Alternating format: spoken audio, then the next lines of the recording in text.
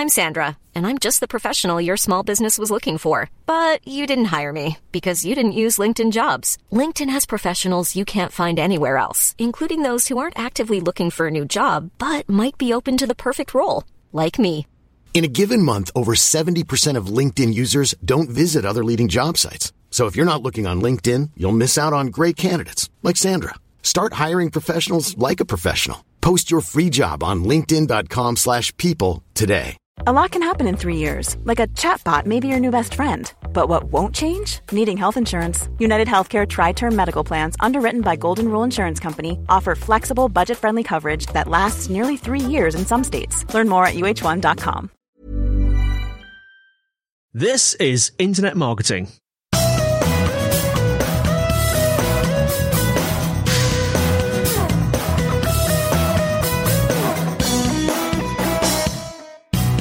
Hello and welcome to the Internet Marketing Podcast brought to you by Site Visibility. I'm here with Sam Watt, CEO of Watt Advertising, and we're going to be discussing how to apply the 80-20 rule to Google Ads management. Welcome to the podcast, Sam. Thank you. No problem. Do you want to take a moment to introduce yourself to our listeners? And as you're doing that, feel free to share any personal marketing goals you might have and the mission that you're on at Watt Advertising. Yeah, absolutely. So the mission that I'm on at Watt Advertising is really to have my team continually immersed in projects that we're all really passionate about. I think marketing is often all about performance. And so at Watt Advertising, my aim is to really build a business that is really fun to work at, and that everyone has a lot of fun at. So that is my main vision for that. I've been working on it for about 3 years or so, and I'm really excited about some of the projects that we have going here.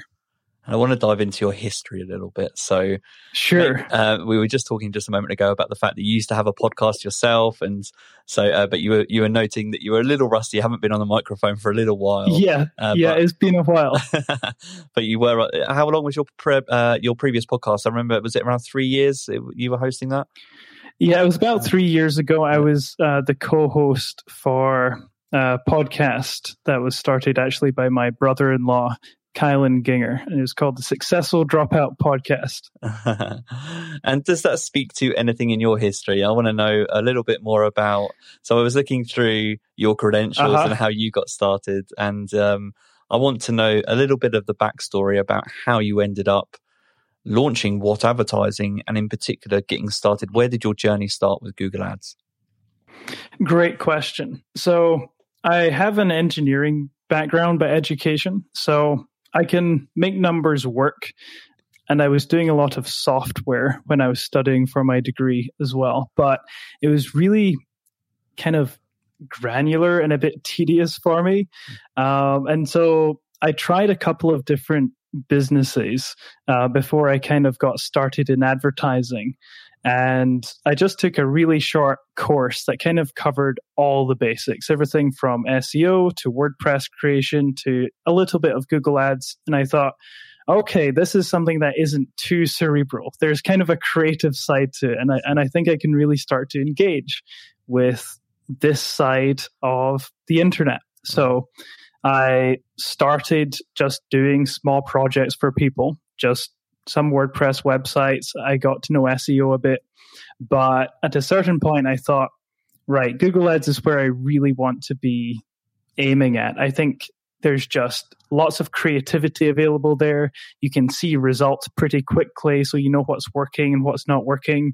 So in terms of the next stage of my career, when I was at that point, I realized, I like that feedback loop. I like being able to know what's going on very quickly. And so I just started doing Google Ads projects, and now I'm here. What year are we talking about roughly? So we're in 2021 now. How long ago was this? So it was, good question. Time is so weird with what's been going on with the coronavirus. The last year seems like several. Yeah. But I think it's been less than 3 years since I just started on the digital marketing track. And probably about 18 months to 2 years that I've been really focused on Google Ads specifically. Okay. As I'm piecing this together, what I'm really interested in is, was there anything from your work pre-Google Ads? So before you got introduced to Google Ads and started to learn, was there anything that you took into learning about Google Ads from your previous careers and experience that has really helped you on your journey in learning Google Ads and that you've applied? Good question. Nothing immediately springs to mind. I think just being able to write sentences with good grammar generally helped a lot, because there's a lot of copywriting involved, of course. And I think kind of having an engineering degree and just being able to understand complex mathematics really did help with just the amount of data you have to tend to sift through. And so just having a quick eye for the data, that's something that probably really supported my journey into Google Ads. Oh, that's interesting. And so it sounds like it became that hybrid medium for you, the perfect balance of creativity and logic. Is that fair? That would be 100% fair. Yeah. And so now we're talking again 2021, maybe a few years or more into that journey about learning Google Ads. I'm interested to know, taking your mind back to when you first started to learn about Google Ads, and I was thinking about the 80-20 rule. How did you apply, if at all, the 80-20 rule to your early stage learning of Google Ads? When I started out with Google Ads, it was a bit stressful, honestly, because there's so much going on, and there are just unlimited things that you can look at and do in that Google Ads interface. And it's designed to be super addictive. I mean, you've got those nice red and blue colors. You've got the graphs that go up and down. Everything updates super quickly. So when I started, I knew that there were things that could be done to optimize an account, and I would just try and do all of them in as short a space as possible, which, first of all, is not good to experiment that way. You don't know what's working, what's not. But second of all, it just kind of increases that kind of stress cycle. There's just lots going on, and you're just kind of stuck in activity trying to make things better. And when I first heard about the 80-20 rule, it was actually from a guy called Perry Marshall, who literally wrote the book on Google Ads. And that changed everything for me. It helped me to realize that there's a small proportion of things that actually really matter. And it helped me to cut through the noise and spend a lot less time on accounts and spend a little bit of time doing the things that really mattered. So the first thing it did was it gave me a lot of clarity. It cut down my time, and it helped me to focus on the things that did make a difference. And so I actually started learning faster and more effectively, because the things that I was working on were actually moving the dial forward. And if I've picked that up correctly, because that was going to be one of my questions, did you know about the 80-20 rule going into your career, learning about Google Ads, or is that something you picked up earlier in your career? But if I just picked that up correctly as you were talking, you learned about the 80-20 rule as part of learning about Google Ads. Is that correct? Yes, I'd kind of heard of it, but in practice, it's very different. It's like you hear the metric, 80% of the wealth is held in 20% of the hands, But until I got into Google Ads, I didn't realize that it was a natural law that appeared everywhere, really. So it definitely changed how I saw the law, and it also actually just gave me the power to use it. And have you found that you've used the law beyond your work in Google Ads as you've been growing an agency? I think so. I think generally in time management, it's helped. I really like the one thing principle, where it's like, what's the one thing you can do every day that makes everything else easier or unnecessary? You could spend all your day in your inbox and not get much done. But if you spend, an hour and a half working on your strategy for a Google Ads account, or working on figuring out return on ad spend metrics based on information your clients have given you, those kind of core tasks can push you a lot further than some smaller menial tasks. So where it's really impacted me kind of on a larger scale is how I start my day. Where do I give my attention early on in the day? Because it's a very small amount of things that actually matter. And it's helped me realize how much I was doing that wasn't really making an impact or pushing the dial forward towards my general goals. I think you mentioned as you were talking 2 books. There was the book by, was it Perry Marshall? And I don't know the name of that book. So my question to you was going to be, do you have any recommendations to our listeners in respect to the resources that have helped you on the journey about learning about Google Ads? Okay, so I'll start with the Google Ads recommendation. So I'd recommend The Ultimate Guide to Google Ads by Perry Marshall. And there are a few other people that work on it as well. But that comes out with a new edition every 2 to 3 years, just with some of the changes that happen so quickly in the Google Ads world. But that, I would say, would be, treat it as the Bible of Google Ads, because it has essentially everything you need to know about Google Ads. It's got a bit of everything, and it's based on really deep principles on direct marketing. It's not about tips and tricks and hacks. It's about how to learn the stuff that actually works over the long term if you're willing to put a great deal of work in. And so I really, really like that book. Yeah. I've got the last 3 editions on my shelf. So yeah, it's fantastic as a resource. And the other one, I think you're referring to The One Thing by Gary Keller. And I've not actually read that book. My wife has read that book. I've seen it sitting on the bookshelf. But I just listened to his podcast episode with Tim Ferriss. Right. And that gave me everything I needed to know in a very nice, digestible episode. And I knew I didn't really need to read the book.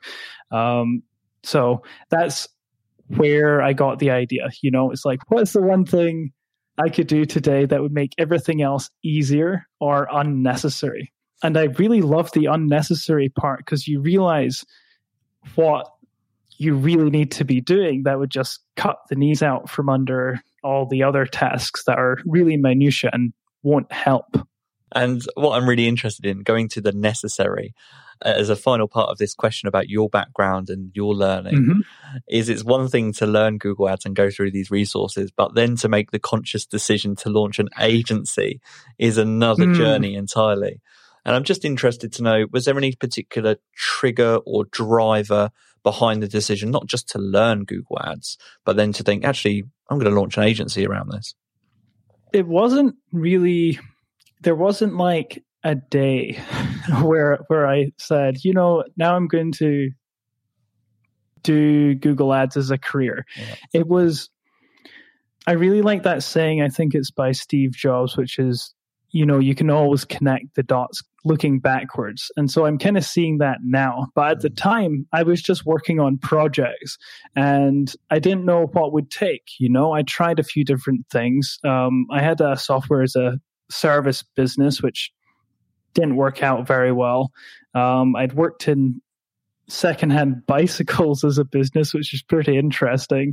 But until I hit on marketing, I didn't think there was like a common thread. I didn't know what I wanted to spend the next few years on.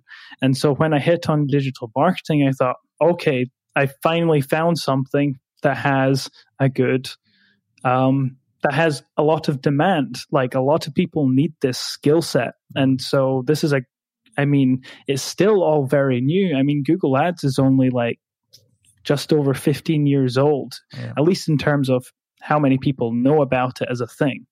So I knew it was a really good time to get in.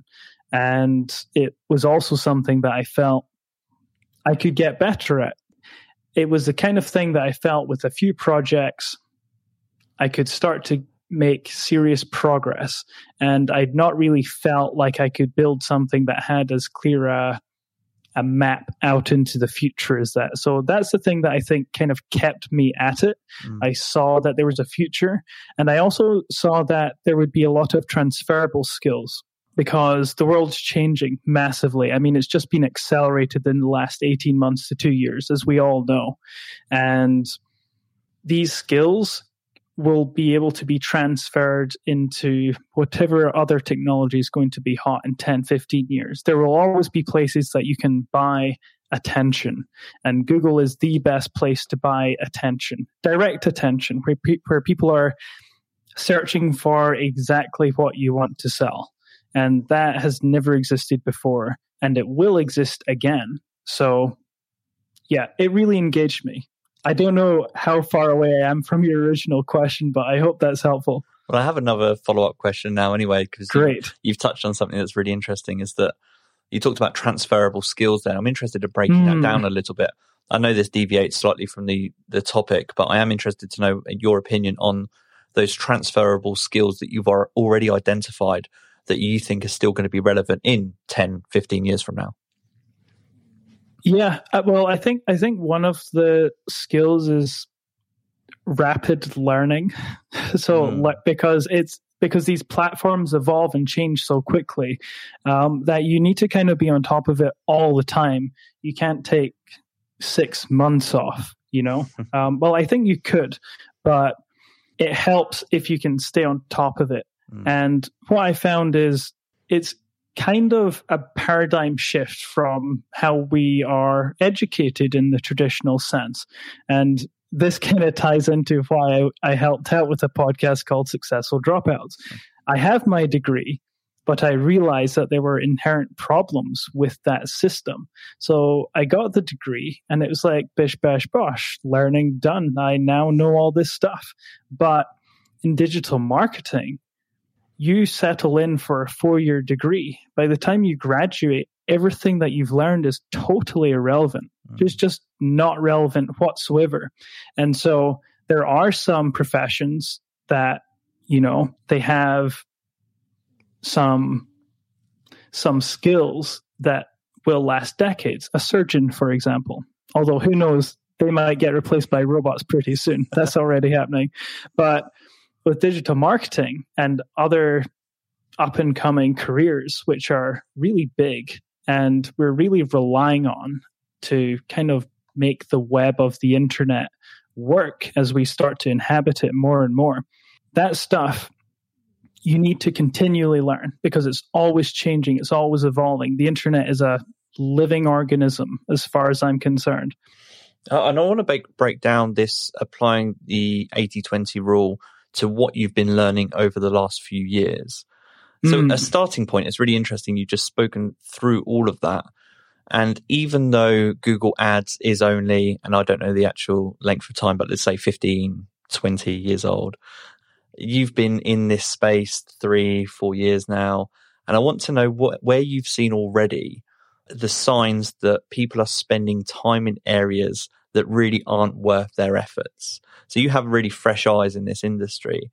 What have you identified as the commonalities of where people are spending their time for very little reward? I think there are two main areas. The first one I'll address very quickly is, well, I'll say them first. So one thing is kind of running after clients and small requests.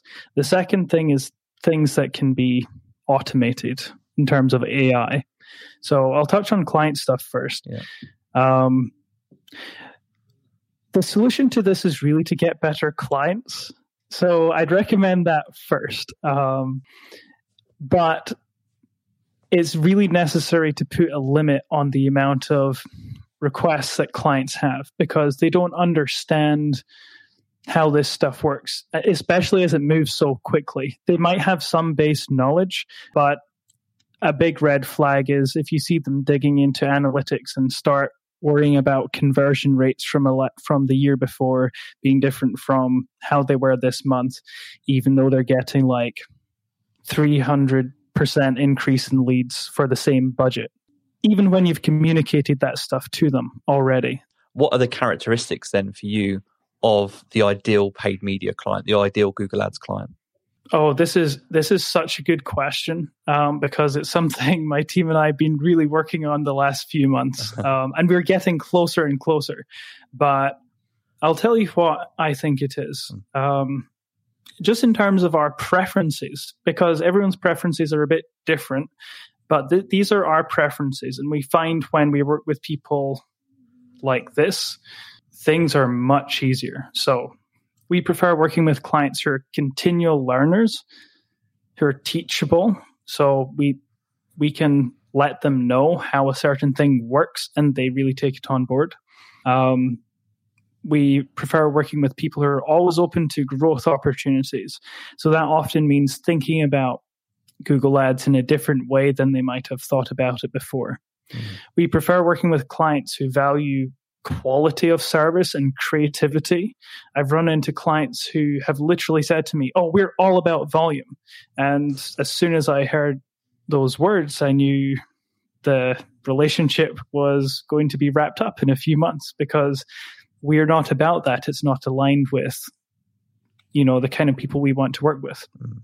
We prefer working with clients, and this is a really big one. And so I think this is perhaps the most important one. We prefer working with clients who are truthful and that we can really rely on for their honesty. And this is becoming kind of scarce. And I think trust is very difficult to come by these days, especially with lockdowns and less social interactions. Is becoming harder to trust people. And so if you just tell the truth as a client, you're going to help agencies out a great deal. And it might seem really simple, but it helps with all areas of the relationship. Beyond just whatever campaigns are running, it just helps the core relationship flourish beautifully. We also prefer working with clients who are patient and place a high value on the journey, because there are some traffic sources that get really, really quick results. And Google Ads can get fairly quick results, but Google Ads is quite a journey, because you have to test a lot of things to start figuring out what works and what doesn't work. And if, we've even found the right keywords that hits on their target client at all. So those are some things that are really, really important to us when we're working with people. And if we find people who do meet that criteria, it's usually an absolute pleasure, and we have no issues whatsoever. That's really interesting. As you're talking that through, I visualize it and go back to something that you said earlier about you and your career and wanting to be part of the living organism that is the internet. And I actually think that when you're looking for clients, so again, everything that you've just spoken about resonates with me, because I've experienced similar things and we search for similar things in clients. But really, you have to have clients that want to be part of that organism. If you 100%, yeah. If you're looking for clients and they're looking at that organism, that living, breathing thing, and they don't really want to be part of it, it's not really going to work out. Yeah, they have to come along with you for the journey and be excited by that, I think. The other thing that stood out to me there, and a question for you, was trust. Is there anything that you can speak to that you see as the root issue of trust in marketing? In your experience, is that getting better or worse over time? Wonderful question. Well, I think one of the most challenging issues is reporting, because people don't know what's working and what's not. And on the one hand, you've never been able to show a return on investment more accurately with online advertising. I mean, with a billboard, who knows how many, you know roughly how many people drove by, but the people were probably looking at online ads on their phones when they're driving by the billboard. Yeah. So you can measure things online better than you've ever been able to, but the new problem is attribution, and no one's doing it super well. There are services which help with attribution, and just in case anyone doesn't know, attribution is where, say you've got a customer journey where someone sees a Facebook ad for a service, and then they go away and they think about it, and then they come back to Google and then they type the company name in, and then a branded keyword campaign pops up an ad for the brand. And then attribution would say, okay, well, some of this conversion, if it leads to a sale, that is due to the Facebook ad, and some of it's due to that Google ad, that last touch point, which really kind of sealed the deal. And so no one's really sure how to... There's just bias. Like whichever way you look at it, there is bias inherently, whichever way you look at it. And no one's found out a really good way of doing this. And I've had clients that get really frustrated because, there are Facebook ads running, there are Google ads running that we're managing, and we might be using some sort of attribution software, but it's never really that accurate and is very difficult to get the whole picture. So I think that's one of the biggest things eroding trust is people don't know which traffic sources are getting them the most results. I think as long as you know roughly, it can help. But a lot of people, especially clients who aren't marketing minded and are really relying on their marketers to provide them these metrics, it gets very, very difficult. And with, of course, iOS 14 and everything that went along with that, all the different platforms from Apple, Facebook, Google, everyone's kind of like taking their own system and making it an island. As you were talking through, and you talked about some of the issues that can impact trust there, but an extension of my original question is there anything that you actually ask of your team or that you discuss amongst your team that you do intentionally to build trust? So it's one thing to seek out those characteristics that we just discussed in clients, but is there anything that you do as an agency and within your team to try and be more trustworthy marketers, really? That is an excellent question. So aside from reporting, which is an issue, and it can get better. I think it's continually getting better. I heard another marketer who's really into analytics and data say something like, where your data is getting recorded, where you're recording results for everything, those are going to be like the new oil pipelines of advertising, because the people who get those down are going to be able to really effectively not only show results, but understand results and be able to build on successes way easier. And that will just inherently build a massive amount of trust, because people will know that they know their stuff. They will have very accurate reporting. So that will help with trust. Another thing with trust is just kind of appearing in front of people a bit more. And that's different digitally. It's really, really different. So we've been really challenged to use a lot more video. And at first I thought, okay, we just need like some more small videos like on our website so people know our stuff a bit more. And we are working on that. But another area is we kind of dived into TikTok, which is kind of a weird move for people so focused on Google Ads. But I thought, okay, TikTok's here to stay. This is going to be a long-term play. But if people want to see us and like kind of just understand who we are as people, then they might as well have some short videos. So our team's been producing these wonderful videos. They're very funny. They're also helpful. And the beautiful thing about it is within a few minutes of someone going through our TikTok, they can get a real feel for us. They can start to build that relationship. That trust can start to be generated. And I've not really seen too much of it because TikTok's kind of around individuals right now. And I know this is a bit of a sideways move, but I'm pretty fascinated about TikTok.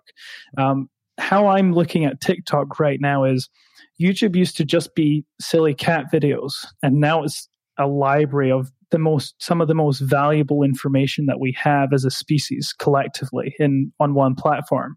And TikTok, I don't think will be exactly that, but TikTok is still so young that I think it's going to turn into something very powerful, and especially for businesses in just showing people who you are, that you're a real human. I see a lot of agencies that have really generic websites and landing pages, and you've got the cute little like animations and stuff and the little drawings, but people want to see people. That's how people build trust. That's how people connect. And so I was kind of inspired with another agency that we're partnered with on a few projects, and they've got their team like just out in a field smiling, and I just love it, and people love it too. And that's one of the biggest reasons that they work with this other agency. And so I moved photos of our team like right to the top of our website, so people know we're not just another agency, we're a group of people, and we're going to really care about your project. So that's one thing that we've been doing, just like trying to show ourselves a bit more and show that we're real people. And it might seem silly and small, but I think it's going to be one of the biggest things going forward. Trust is becoming this extremely valuable currency, and I think it's still kind of undervalued right now, and a lot of people don't realize how much demand there is for trust. There's some great ideas and great tips for listeners there if you're a paid media marketer about how to really do your part in instilling trust in the industry and build up those relationships with clients. I haven't actually seen your TikTok channel as part of the research for this podcast, so I'm totally going to check that out, and I'll link to that in the show notes for any listeners that are interested too. Very curious to see that. I think you might find some good ideas in there. I'm amazed. The thing is, like, most of the genius in there is nothing to do with me. It's all my team. They're outstanding. They just took it and they ran with it, and I love it so much. I think anyone who looks at that stuff is going to have a good time. And actually, naturally bring it back to the topic of the 80-20 rule. One of my questions for you is, I wanted to know from you what you ask of your team or your paid media marketers about how they split their time. What do you require of your team when it comes to the 80-20 rule? Where do you like them to spend 80% of their time, for example? So that's something that I'm trying to give them a bit more autonomy over. We're still a pretty young company, and we're a lean team of 4, so it's not like I'm managing enormous amounts of people. But I've kind of led the way there in terms of, well, let's talk specifically Google Ads management, just to kind of bring it into a manageable frame here. So when I plan out management for the upcoming month and weeks for Google Ads, we have this spreadsheet, and I call it the optimization log, and it just keeps us in sync with our project management systems. And we have a bunch of different tasks, and optimization, you're adding something, you're removing something, or you're changing something, and there are a few different categories that can fall into. And so I map this all out in this spreadsheet, and then I've got this column, and it's the one thing column, really, which really shows the most important task that needs to be done on that account on any given week to move the dial forward. And it stops us drowning in client requests. It stops us focusing on the minutiae, the small things that we don't want to focus on. And it makes sure that at least that even if we get distracted and something crazy happens in the week and we don't manage to do most of the work we thought we were going to do, that doesn't really happen. But in case it ever did, I always know that the one really important thing in the strategy for that week gets done for each account. And a very similar question that I want to ask you, but related to the 80-20 rule applied to budget. So something I remember reading a long time ago, and I forget where I read it. So apologies if you're out there and you do listen to this and it was you've written this in a book. But I was reading a Google Ads book, I think it was, or a paid media book at one point. And there was a very simple idea in there of the idea that you should use 80% of your budget for your business as usual activities, but always reserve 20% of your budget for experimental activities in paid media. So that you, just as an example, actually, so that you can learn about TikTok. Maybe you run maybe your core business is Google Ads, but you have 20% of your budget reserved for TikTok or 20% for a new and emerging platform. And that makes a lot of sense to me. But in my experience, I have always found that difficult to put into place in practice. And I'm not really too sure why as I'm speaking out loud. So I'm just interested to get your experience and your view on how to apply the 80-20 rule to budget. So in terms of budget, I mean, we're pretty focused on Google Ads. But if you say you have multiple traffic sources that you're paying for. One of them will be just massively more successful than the others.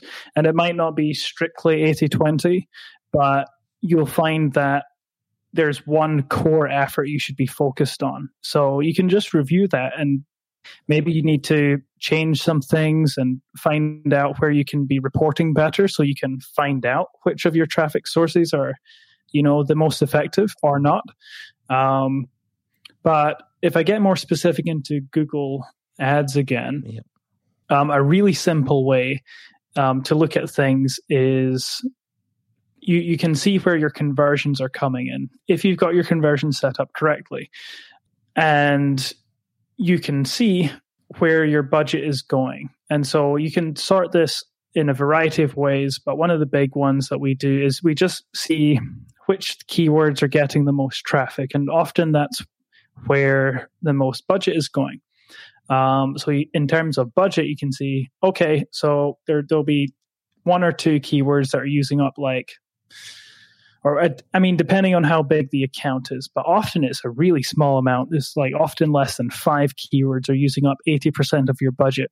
And most of those will be getting a load of conversions, but there might be one or two in there that are getting loads of traffic, but aren't turning into results.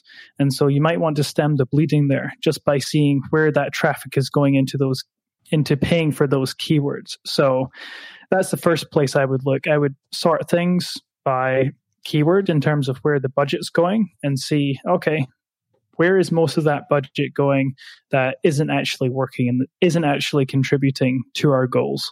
And I'd like to close out the episode by applying the 80-20 rule to a manual versus automated approach. So I've discussed automation and AI and in particular Google Ads and all of its smart features on this podcast quite heavily in the past. So any long-term listeners will have maybe heard me have these conversations before.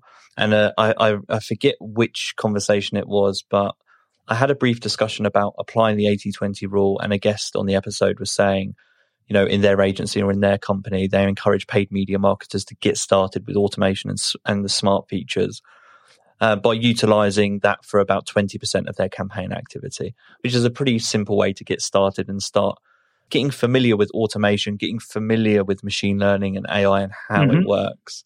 I'm just interested to know, because you did touch on it a few moments ago, you were talking about automation and AI, and I'm just curious to know your thoughts on how marketers, paid media marketers in particular, should get started with automation in Google Ads.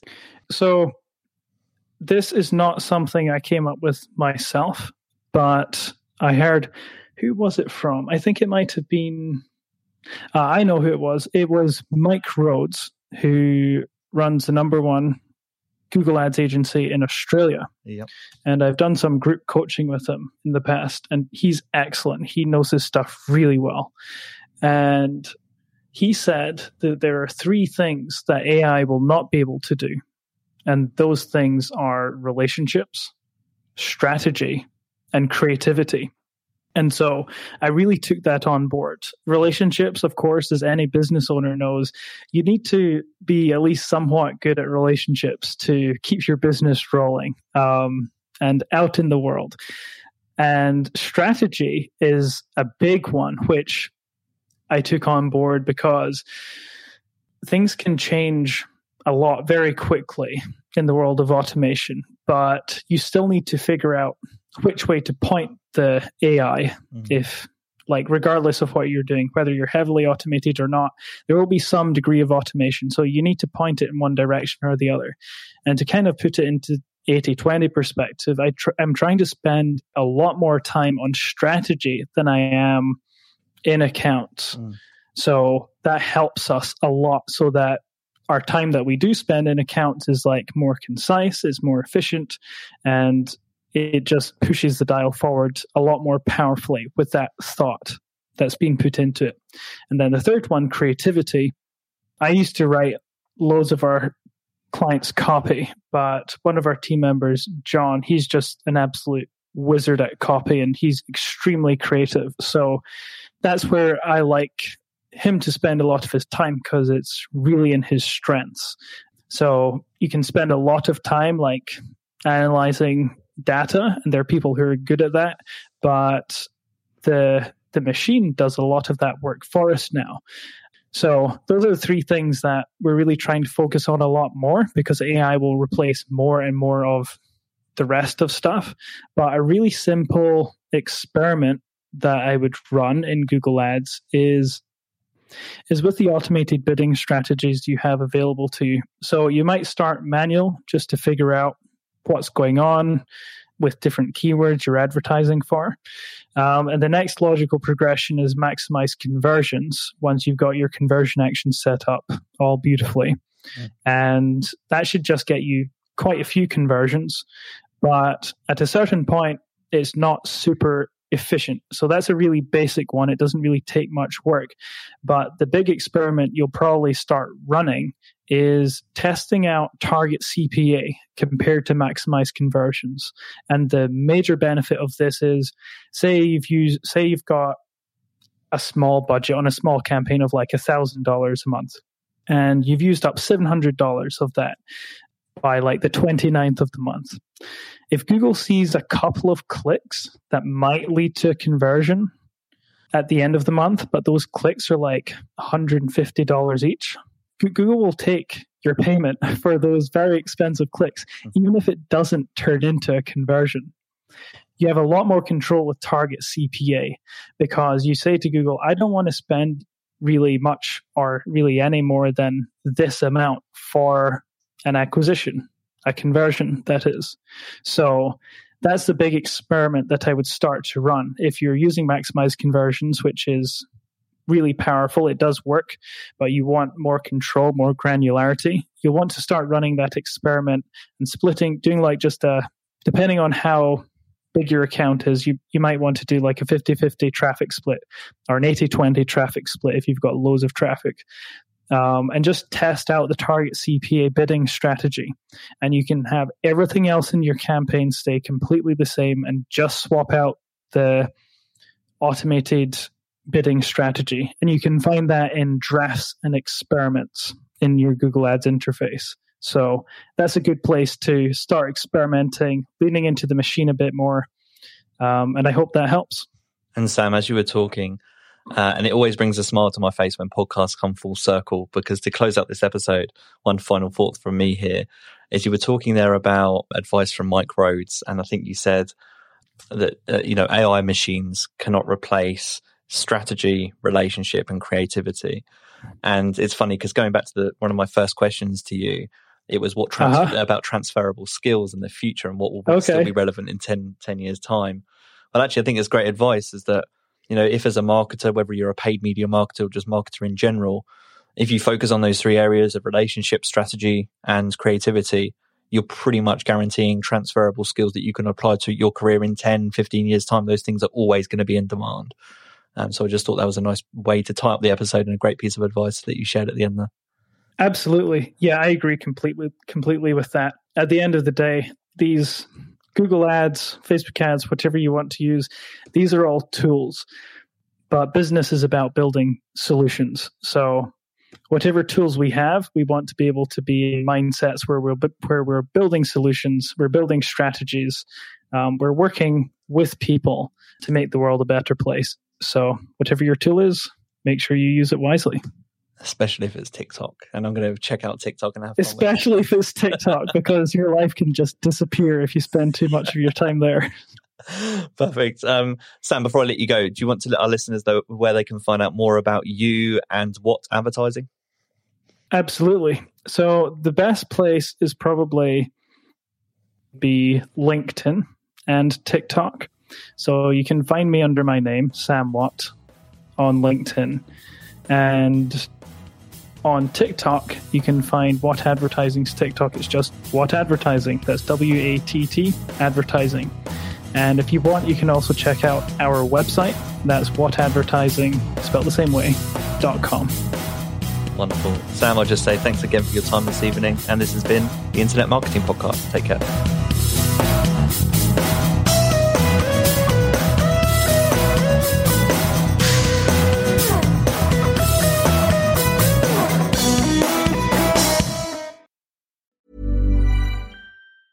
Mom deserves the best, and there's no better place to shop for Mother's Day than Whole Foods Market. They're your destination for unbeatable savings, from premium gifts to show-stopping flowers and irresistible desserts. Start by saving 33% with Prime on all body care and candles. Then get a 15-stem bunch of tulips for just $9.99 each with Prime. Round out Mom's menu with festive rosé, irresistible berry chantilly cake, and more special treats. Come celebrate Mother's Day at Whole Foods Market.